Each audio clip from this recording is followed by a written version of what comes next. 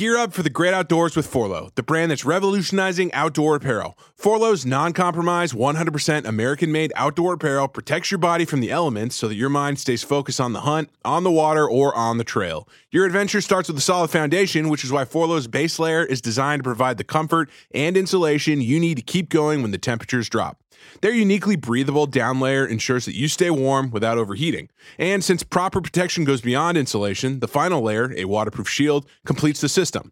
From UPF sunblocking material that shields you from harmful rays to polygene technology that masks your scent, Forlo's innovative designs and cutting-edge material ensures that you can focus on the adventure, not the elements. Their commitment to innovation and American craftsmanship will carry you beyond the known and into the unknown, where the journey truly begins.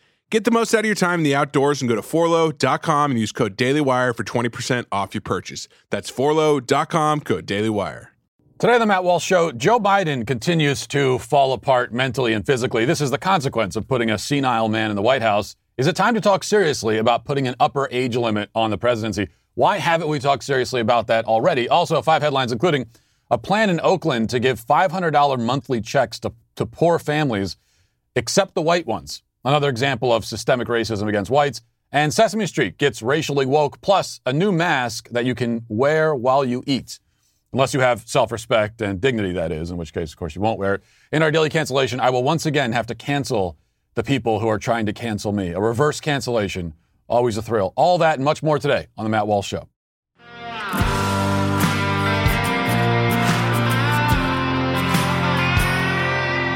As it turns out, it may not have been the best idea to put a 78-year-old dementia patient in the White House.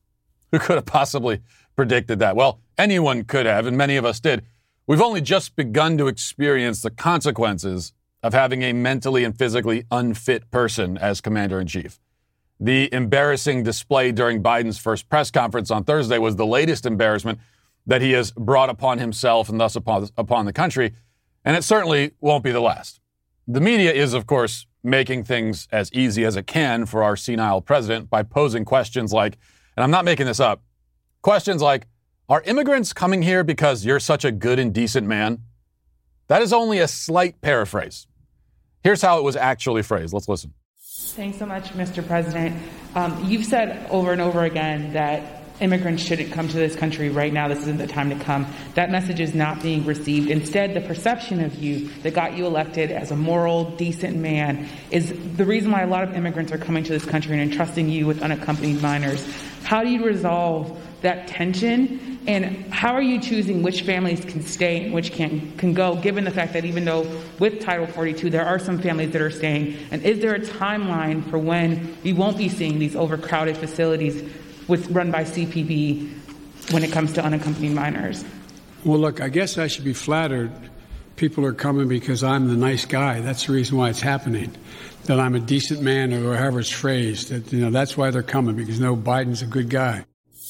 Yes, Mr. President. Mr. President. Follow-up question. It strikes me that you're a very good-looking, handsome man. Thoughts on that? Our media holding feet to the fire, as always. But their efforts couldn't save Biden from himself as he stumbled, mumbled, bumbled his way through the short exchange with his obedient press corps. At one point, the president claimed that he came to the United States Senate 120 years ago. Let's listen to that. With regard to the filibuster, I believe we should go back to a position of the filibuster that existed just when I came to the United States Senate 120 years ago. And that is that... Now, that claim is closer to the truth than it ought to be. I mean, it wasn't 120 years ago, but it was not far from that.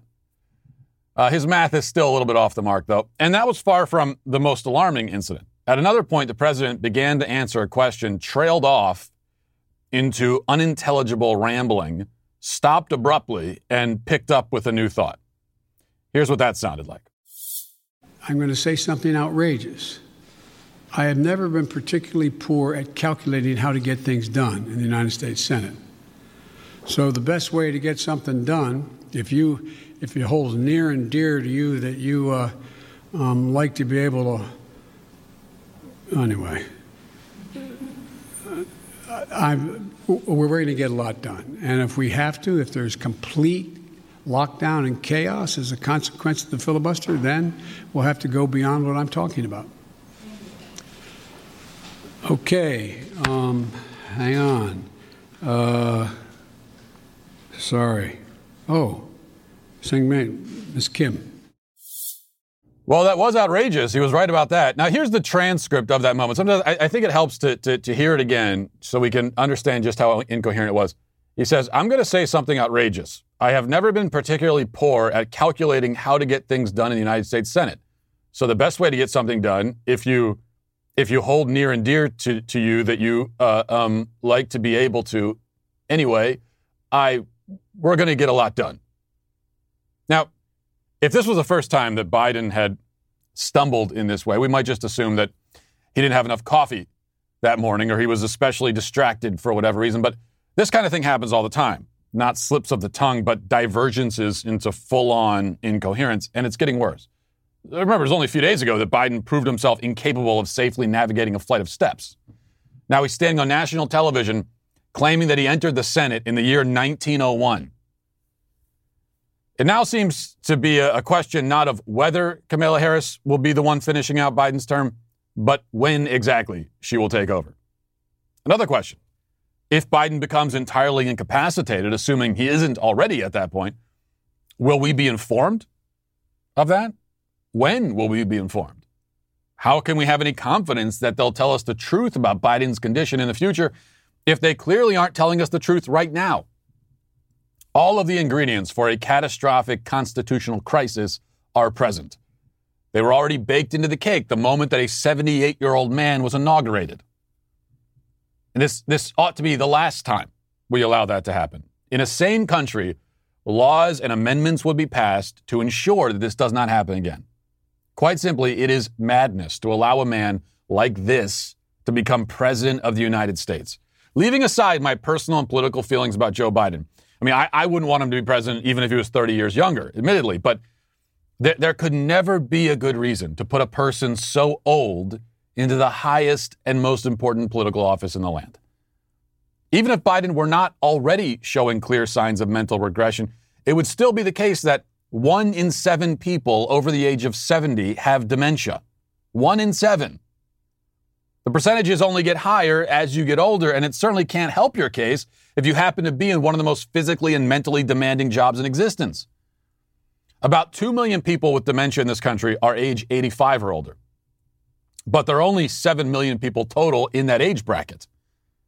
What this means is that mental deterioration is very common for older people and only becomes more common the older they get. If a man is elected president at 78, again, even pretending that he has his wits fully about him at the point that he's elected, there's a very significant probability that he will lose his mind before his first term is completed. It is very, very probable. If he does not, lose only his mind, he may likely lose his life in the intervening years as well. The life expectancy for a 78-year-old man is 9 years. Okay? So if you're at 78, most likely you've got 9 years left, if not less. And that, again, doesn't factor in the unique stresses and burdens of the job. They get to that life expectancy of 9 years for 78-year-old people, but they're measuring this based on the majority of 78-year-old people who are retired and are living lives of relative leisure. We don't allow anyone under the age of 35 to run for president, and I've rarely heard anyone complain about that age restriction. In fact, I've never heard anyone complain about it. Never. Yet, the risk inherent in having a decrepit president are much, much greater than the risks of having a spry, young 32-year-old in office. If we're ruling out the 32-year-old on the basis of his age alone, it doesn't make any sense that we refuse to rule people out on the other end of the age spectrum. There should be an upper age limit on the presidency just as there is on a lower limit. We could be generous, so we could talk about what the age limit should be. We could be generous. We could put the cap at 75. You could go younger. You can make an argument for younger. And this would give every American 40 years between 35 and 75 to take their shot at the presidency if they desire. Can't get it done in 4 decades. It wasn't meant to be. Go home and play with your grandchildren. It'll be better for you. It'll be better for the country. It'll be better for your grandchildren. I realize this age limit will never be put in place. I mean, this is not ever going to happen because it would have to be put in place by politicians who are willingly limiting their own chance to become president. There are maybe a handful of politicians in D.C. with the integrity to support such a self-limiting policy, and we need a lot more than a handful to get this done. That's the reason it won't happen. But it's a bad reason. Is there any good reason to keep the cap off of the presidency? Is there any ethically or logically sound argument for allowing 80-year-olds and 90-year-olds the chance to take office, even as we deny 30-year-olds the same chance? I can't see what the argument would be. I've never heard anyone present it, yet in my experience, even now, the idea of putting an upper age limit on the presidency is relatively unpopular. We're watching our president fall apart mentally and physically right in front of us. But that hasn't convinced many Americans that there's necessarily anything wrong with putting a very elderly person in the White House. Perhaps that shouldn't be surprising. If the last year has taught us anything, it's that we as a culture are in denial about our own mortality and the inevitability of our own death. This with Biden, the fact that we have a 78-year-old president, perhaps ironically, is a symptom of that. This is something only a culture in denial about death and mortality could be stupid enough to put a 78-year-old man in office. We like to say things like, age is just a number. And I've heard that about Biden so many times when I brought this up. People say to me, age is just a number. No, it isn't. What kind of silly nonsense is that? It's a lot more than a number. It is a reality about you physically. Age represents many significant things. One of them is proximity to death. As you get older, you get closer and closer to the end of your life. That's the reality. That process of getting closer to the end of your life, the process of dying, is merciless and unrelenting. And it's not fun as your mind and your body progressively degenerate. There are certain realities, right, that come with being mortal creatures. Many of those realities are not especially enjoyable. This is one such unenjoyable reality. We all die. The older we get, the closer we come to our deaths. The closer we come to our death, the more that our bodies and minds disintegrate. This is a true story, but it's not the one we prefer to tell ourselves. Our preferred story is one where age has no meaning, our bodies and brains will never fail us, we will never die, and anyone of any age is capable of doing anything and holding any job, and to say otherwise is to display bigotry and ageism and a severe lack of optimism on top of it. Now, I confess, I prefer that story too, the one where we don't die and our bodies and minds never fail us and we get to live forever.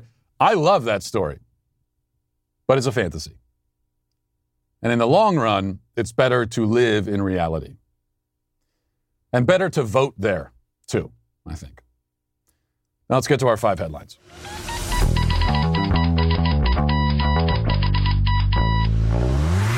Before we get to 5 headlines, I want to tell you about our sponsors, MyPillow. You know, I have this opinion that appears to be controversial where, I think that the most important ingredient in a sandwich is the bread. That's really what pulls it all together. You can't have a good sandwich without good bread. It's not the meat, it's the bread that matters. Well, with sleeping, maybe this is less controversial. The most important ingredient is the pillow. More than anything else, it comes down to the pillow. If you don't have a good pillow, then you're not going to get a good night's sleep, and that's why you need MyPillow. MyPillow products don't go flat. You can wash, you can dry them as many times as you want, and they maintain their shape, and you better be washing them, you dirty, dirty, disgusting people.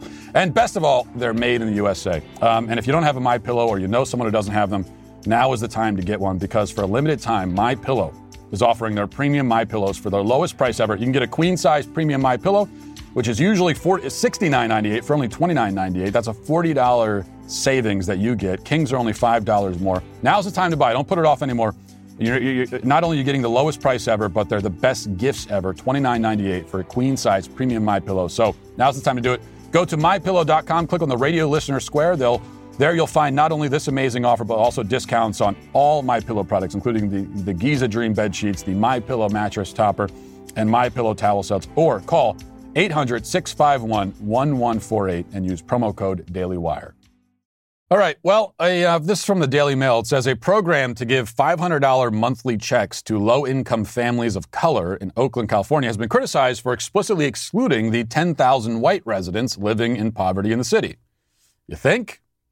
The lottery system funded by private philanthropists will see the no-strings-attached checks go to households with an annual income of less than $59,000 if they have at least one child.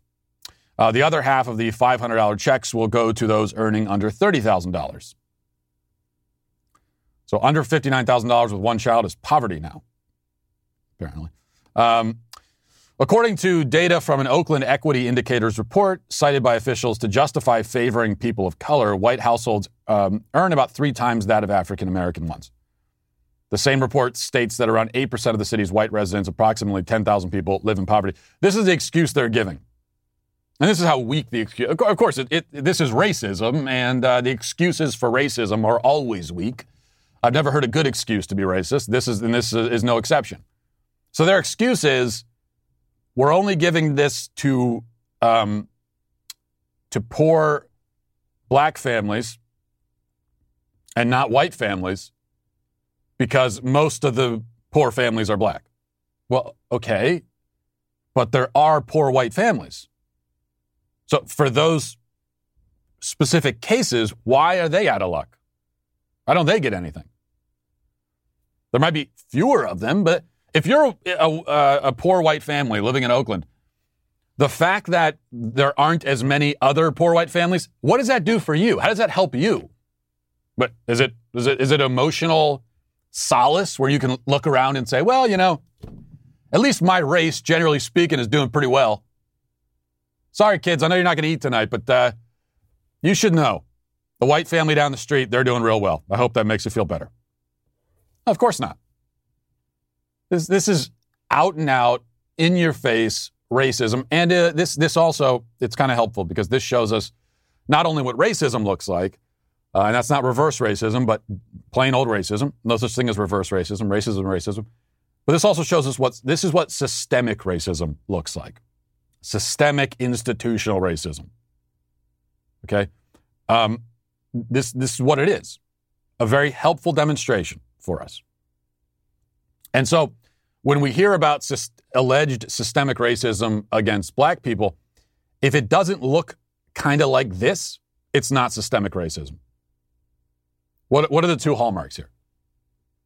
One, we are, in this case, a specific race of people are being explicitly singled out for a disadvantage. They are being disadvantaged explicitly based on their race. It is right there. It's in writing. If you're a white family, you don't get this. That's how we know it's racist. And we know it's systemic because it's literally a system. They're putting a system in place to give these benefits to some families and not others. And the ones who don't get it, it's because of their race. That is systemic racism. Now, what you notice about really all of the claims in modern day of systemic racism against black people, what you notice is that you don't have both of those factors together. And usually you don't even have one. Because the left will point to something and say that's systemic racism against black people. Yet black people are not being explicitly singled out. So, for example, they'll look at incarceration rates and they'll say, you know, there are more black people being sent to prison. But there's no law saying that if you're black, you're gonna face a worse punishment. There's nothing in the system saying if you're this race, this is the punishment. If you're that race, here's the punishment over here. That would be racism, obviously, and systemic. But that's not the case here. There's an inequality in the outcome. In terms of how many people end up in prison depending on race. But that's not because there's a law in place saying that if you're this race, you have to go to prison for longer or you're going to get this and that punishment. Now, you can theorize that, yeah, although although it doesn't say that, really underneath all of this, there's still racism and it's buried down there somewhere. Okay, that's your theory, and now you got to prove that. You can't simply notice inequality of outcome among races in a particular area and assert that it's because of racism without proving it. In a case like this in Oakland, I don't have to prove anything. It's right there in writing. If you're white, you don't get it. That's systemic racism for you. All right. From the New York Post, it says, Maya Ponsetto, who the woman dubbed Soho Karen after she falsely accused a black teenager of swiping her cell phone, is now being sued by the boy's family over the high-profile incident. We talked about that on this show. Jazz trumpeter Keon Harold, his 15-year-old son, and the teen's mom on Wednesday filed the suit against Ponsetto and a worker at the Arlo Soho Hotel, where the December 26th violent incident of racial profiling occurred. You remember Ponsetto was caught on video claiming that teen Keon Harold Jr. took her phone and then tried to tackle him in the lobby of the Hudson Street Hotel. And turns out he didn't take the phone. He was being falsely accused. Now she's being sued on a number of things. Let's see. The Manhattan Supreme Court suit accuses Ponsetto and hotel worker Chad Nathan of assault, battery, intentional infliction of emotional distress, and false imprisonment, and the hotel of negligence and negligent hiring. All right. This family, they're really milking this thing for all it's worth. I don't doubt it's a disturbing and upsetting thing when a crazy woman accosts you in the hotel lobby, you know. But I think for most people, you have an experience like that. And I've encountered crazy people before in my life. And usually what happens is you have this encounter with a crazy person, and then you go about and you live the rest of your life, and it becomes a story that you tell sometimes when at a party or something. It becomes a funny story. I think that's most people. But this family, they said, no, of course we're gonna use this this unpleasant encounter. Nobody was injured or harmed in any way. This woman was totally in the wrong, of course, but unpleasant. But she's mentally unstable. It's very clear. So an unpleasant encounter with a mentally unstable woman in which nobody was harmed in any way whatsoever. We're going to use this and we're going to get rich off of it, and that's what they're trying to do. And they're throwing the hotel worker into it also. What did he do? He just happened to be there. It's not his fault. He's not equipped to deal with a crazy person losing her mind. He's working at a hotel. He's not a crisis counselor at a mental institution. But we're supposed to, I guess we're supposed to still see the family as a victim that warrants, making millions of dollars. False imprisonment. What? How? She imprisoned the kid now? In what way? All right, number 3, Sesame Street has introduced some new Muppet characters. These are, we're told they're black Muppets, although not really because puppets don't have a race. But and their job is to teach kids about race and racism. And CBS has the report on that. Let's listen. Sesame Street is introducing 2 new black Muppets as part of its initiative to tackle racism. Things on the outside, like our skin color, our hair texture, our noses, our mouths and eyes, make us who we are. Many people call this race. But even though we look different, we're all part of the human race. 5-year-old Wes and his father Elijah sat down with Elmo to talk about race and what it means. The things on the outside make us who we are. That is the opposite of what I was told growing up. That's the opposite of what watching Sesame Street as a kid. It's the opposite of what the message always was. Literally the opposite. We were told that was what was drilled into your head as a kid. What's on the outside doesn't make you who you are. It's what's on the inside that matters, right? That was the message. And now they've completely flipped it around and said, no, never mind. You know what? Actually, it is all. Your identity is skin deep, it turns out. This is from Sesame Workshop. They are explaining what they're doing here, and this is what they're saying. Quote, Sesame Workshop has always stood for diversity, inclusion, equity, and kindness. As a trusted source for families, we have a responsibility to speak out for racial justice and empower families to have conversations about race and identity with their children at a young age. No, actually, you don't have a responsibility to speak out for racial justice. You are a show about puppets and a giant bird. So you don't have that responsibility at all. Your responsibility, if you have any, it's to teach kids the ABCs and the 1, 2, 3s. That's pretty much the extent of it. It continues, the work to dismantle racism begins by helping children understand what racism is and how it hurts and impacts people. Sadly, today's announcement comes at a time of racial and social discord when many families are in need of support and talking to their children about racism. And that's what they need a puppet for.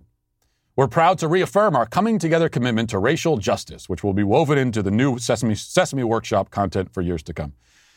You know what you should tell your kids about race and racism? Especially if they're at an age where they're watching Sesame Street, if they're at the Sesame Street age, which is what, like 3 to, 8 or 9? You know what you should tell them about race and racism? Nothing. You should tell them nothing about it. You shouldn't bother them with it. You should let them be kids. Let them be children. Instead of foisting all of this on them. That's what you should do. That's what you would do if you actually wanted kids to live in some kind of racial harmony with other kids and to not really worry about the races of other kids. And if you wanted kids to get along with each other and worry about what really matters and all of that, that's what you would do. You wouldn't bother them with this. But of course, the people behind this, critical race theorists and so on, that's not what they want. They want, despite what we're told here is they want to get rid of division and discord. That's not at all. That's the opposite is true. They want to sow division and discord. And they want to do it at a young age. And they want our kids to define themselves by what's on the outside and to define each other by what's on the outside. And to split off into little groups and have their own tribes. That's what they want. And the sad thing is that that's probably what they're going to get. It'll probably succeed. Okay, another viral. We got a couple videos I have to show. None of them that I really want to, but I have to, unfortunately. So another viral TikTok video to show you. This one from a woman ranting about anti-maskers, and the pro-maskers love this one. It went viral online, and here's what she has to say. Let's watch. To the people who refuse to wear masks at this point, we are done with you. It's not up for discussion. You can't come in. Get the f*** out. No, you don't get to explain your point of view. It's irrelevant. You can't go topless or shoeless in a store, and now you can't go maskless. Why? Because we're trying to ruin your freedoms? No, because the rules have changed because reality has changed. No one cares if you don't believe in asymptomatic spread. No one gives a shit that you're just there for a couple things. It doesn't matter if you don't think it's fair. That is how it is. A functioning civilized society has rules. You don't get to pick and choose which ones you want to follow because you wear your seatbelt, drive the speed limit, and wear this goddamn piece of fabric over your nose and mouth if you're going out in public. The end. F*** off. And if you still think it's not such a big deal, then go volunteer at a hospital or a morgue, because those employees are absolutely freaking exhausted because people like you keep making everyone sick and their jobs harder. Okay? Honestly, pull your shit together. Are they exhausted? They've been making music videos and TikTok videos this whole time. In fact, we'll have one of those coming up in here in a minute. This is the whole argument, right? What you just heard there. And it's really funny to me to hear this from the left now, where they say, the society has rules. They used to position themselves as the rebels in the counterculture, and now they're the ones screaming, society has rules, damn it! Obey the rules! Again, but going back to when I was a kid growing up, I remember bumper stickers that would, in the bumper sticker slogan was question everything. And you see that on cars a lot. A lot of the people now who are wearing the mask and paranoid about it. I told you a few days ago, the guy that when I got on the elevator without a mask and he went storming off, whimpering and afraid. I bet you that guy, when he was younger, he had one of those bumper stickers, question everything. The people that had the question everything bumper sticker, now this is their approach. They went from question everything to obey the rules, damn it. Don't ask questions. We don't care about your questions, your point of view. Do it because we say so. That's it. We're not going to tell you why. That's why I appreciate that. The pro-maskers are sharing that video. And I'm glad that they are, because that is, you saw there, there's no argument presented. There's no reason given. She's not coming with statistics, for example, showing us, or percentages or data, showing us how likely it actually is that an asymptomatic person will spread COVID. Not bothering with that. In fact, she's not going to show us, she doesn't want us to see those numbers. Not going to help her case. Instead, it's go along with the program, shut up, and do it because we say so. These are the counterculture rebels. This is what has become of them. Quite sad to see.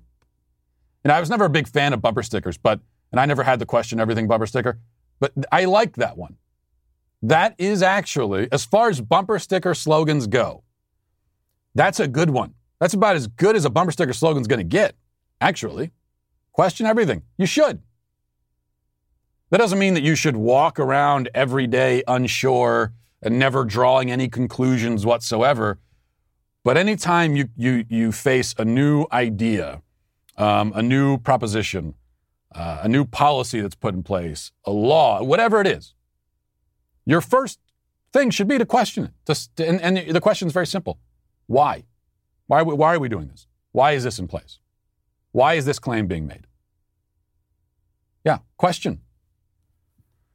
But not anymore. Don't question everything, accept everything, and shut up.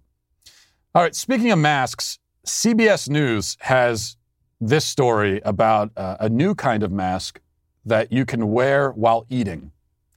And this is a problem. Now, I've been on planes and even in restaurants where I've seen, maybe you've seen as well, a little bit less common in restaurants, but I see this on planes all the time, where people, they'll wear the full mask and they'll pull the mask down. I was watching someone this weekend on a plane doing this.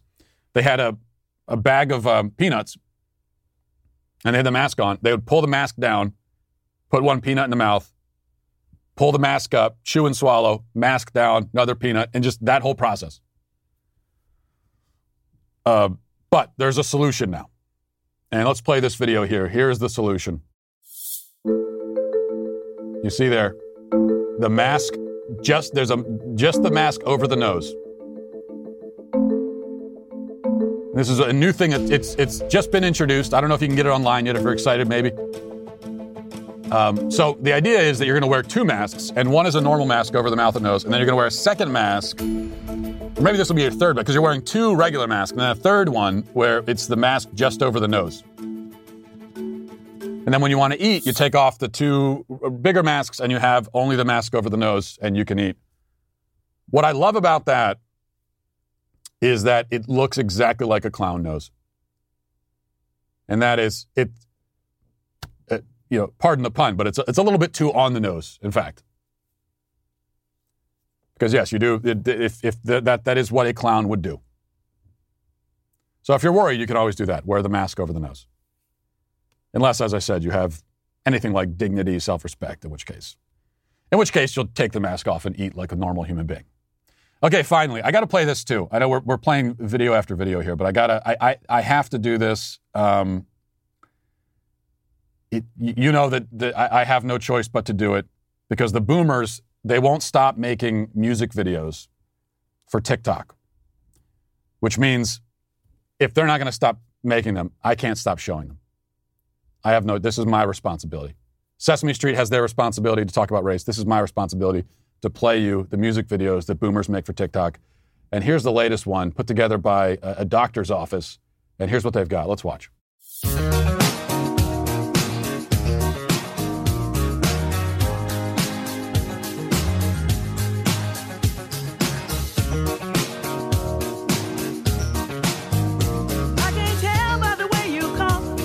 COVID, man, no time to talk.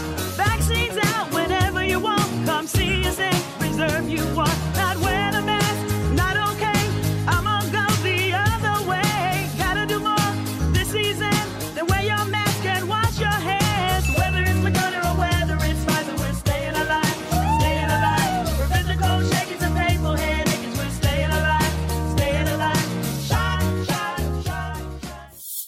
remember, these medical professionals are exhausted. We just heard that from the mask lady. They're exhausted. They've been working so hard. I bet they are exhausted after shooting this music video. It looks pretty exhausting. I'm just trying to imagine going to the doctor's office for some legitimate ailment, and you walk in and you find the doctor in a wig and a disco outfit, with a big prop syringe dancing through the hallways. What are you going to think? You're going to think this guy's psychotic, and your assumption will be true. So there it is. I did my part and I showed it to you, and we'll try to move on as best we can. Let's go to reading the YouTube comments. Jesse Richard says, Matt seems like the kind of stern father that still adheres to middle school rules like I called it and dares. If you've been banned from the show, I'd imagine all it would take is a triple dog dare for him to unban you, and Matt would be obliged to do it. This is so on point. You have distilled me down to my essence right here, because that is actually exactly right. I understand myself better now after reading that YouTube comment. A stern father who adheres to middle school rules. That is true. That's who I am. Stern father, but also immature in some really strange ways. And it makes for an odd combination. I do, for example, my kids, I have them to decide who has to do what chore. I have them do rock, paper, scissors for that. That's my idea. I tell them that's the requirement. To do rock, paper, scissors. Those kinds of things. I believe in those rules. Rock, paper, scissors, call it, shotgun, all that. I live by that. I will die by it. Let's see. The other comment says, Matt, you're always ranting and raving about cats and dogs. You should get a bird. They're neat, they're clever, they can fly, and some even talk. You would like them. First of all, the last thing I need is another talking creature in the house. The fact that they can talk is not a positive for me. That's not a selling point. When you say, well, here's an animal that, they got all the disadvantages of a cat and dog, but also they make more noise. Oh, gee, well, let me go get one then. I will say, though, I saw a study yesterday. Well, I didn't actually read the study, but I saw the headline. And the headline was that, according to the study, birds give people as much happiness as money. That's the claim, anyway. And I can see how that'd be true if the bird is bringing you money. But outside of that, I don't see it. Finally, Matt, now that you've effectively banished all of your viewers except me, do I get a prize?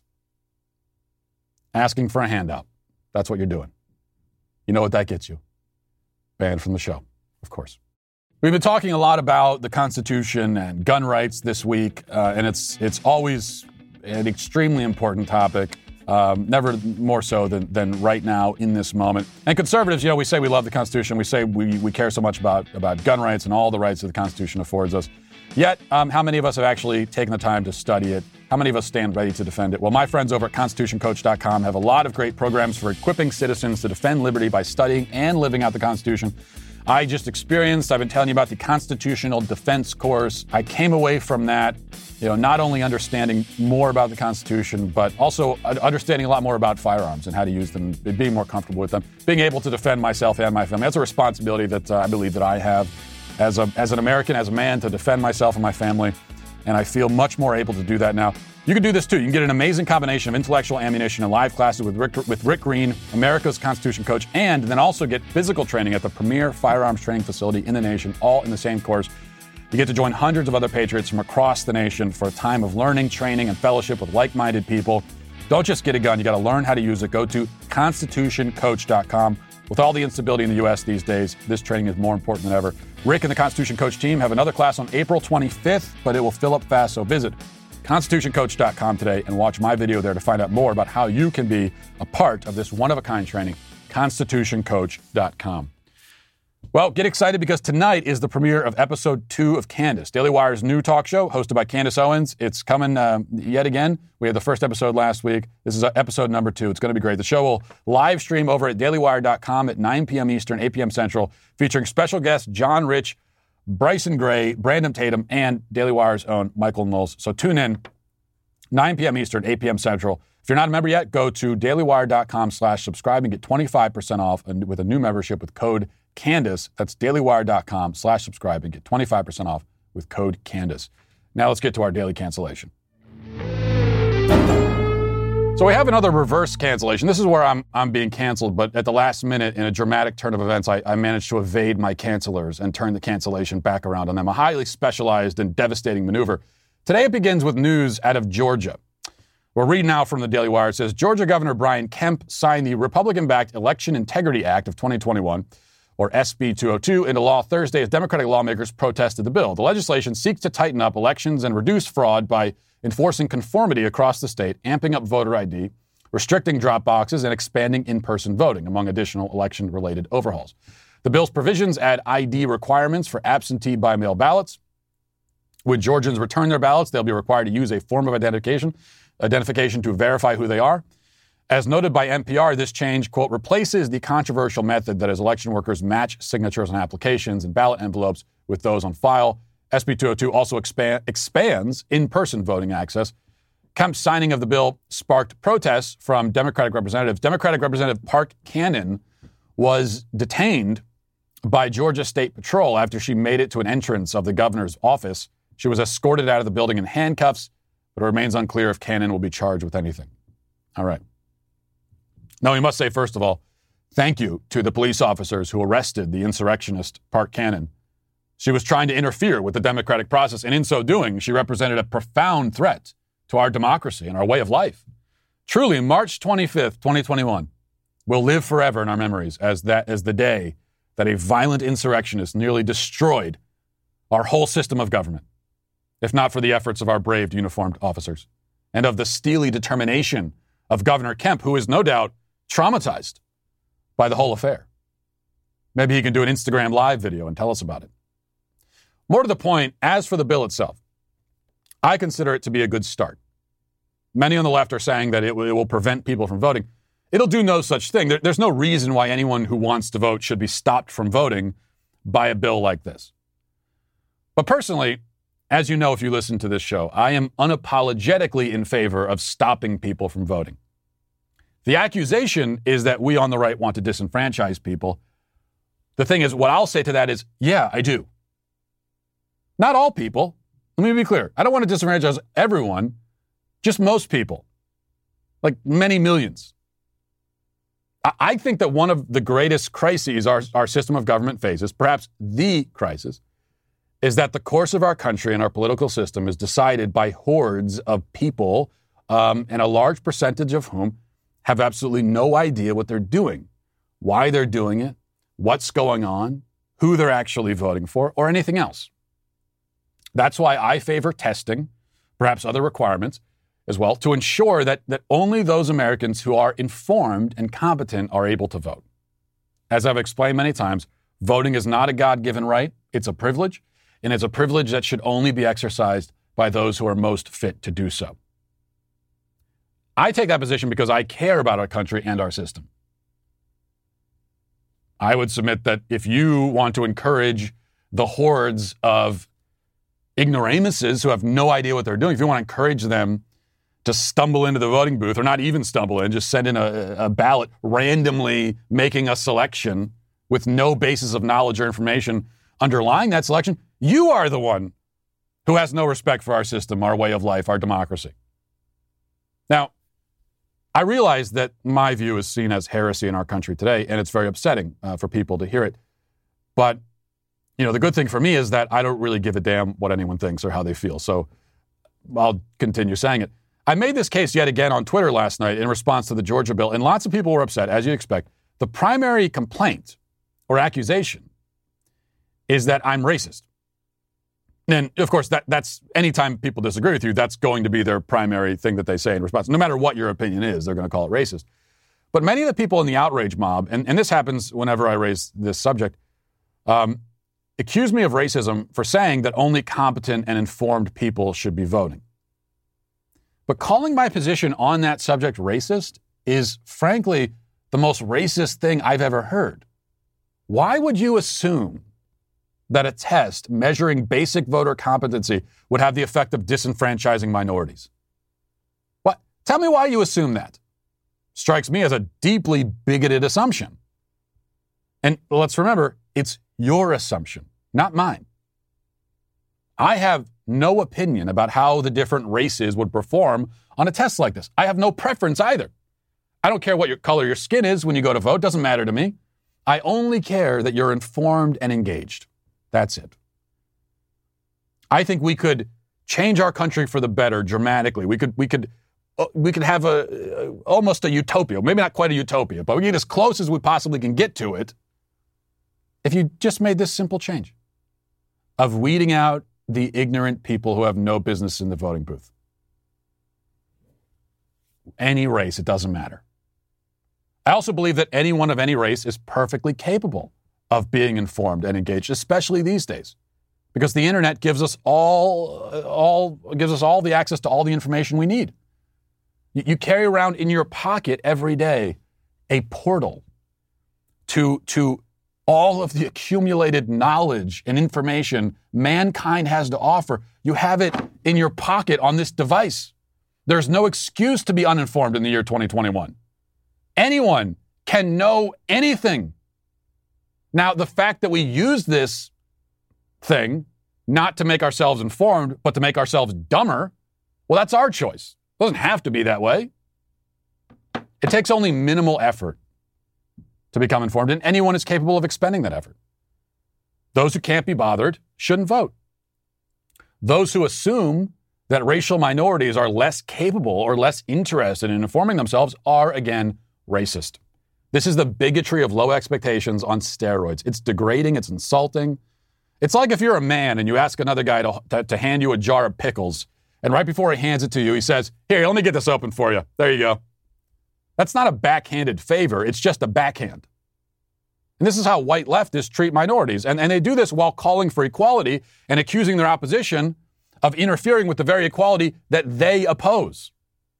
I believe in total equality in the voting booth. That is, every competent adult should be able to vote. Black, white, whatever, I don't care. However that cookie crumbles, whatever the racial makeup of the electorate ends up being after we test for competency, well, that's how it is. If it ends up that I can't vote because, as my critics accuse me, I'm advocating for competent voting while being an incompetent moron myself, so be it. If that's the case, I'm not playing favorites. I hold everyone to the same standard. If you don't, then I'd say that you're the one with a bigotry problem. You're also the one who, I'm afraid to say, is canceled. And we'll leave it there for today and for this week. Hope you have a great weekend. Talk to you on Monday. Godspeed.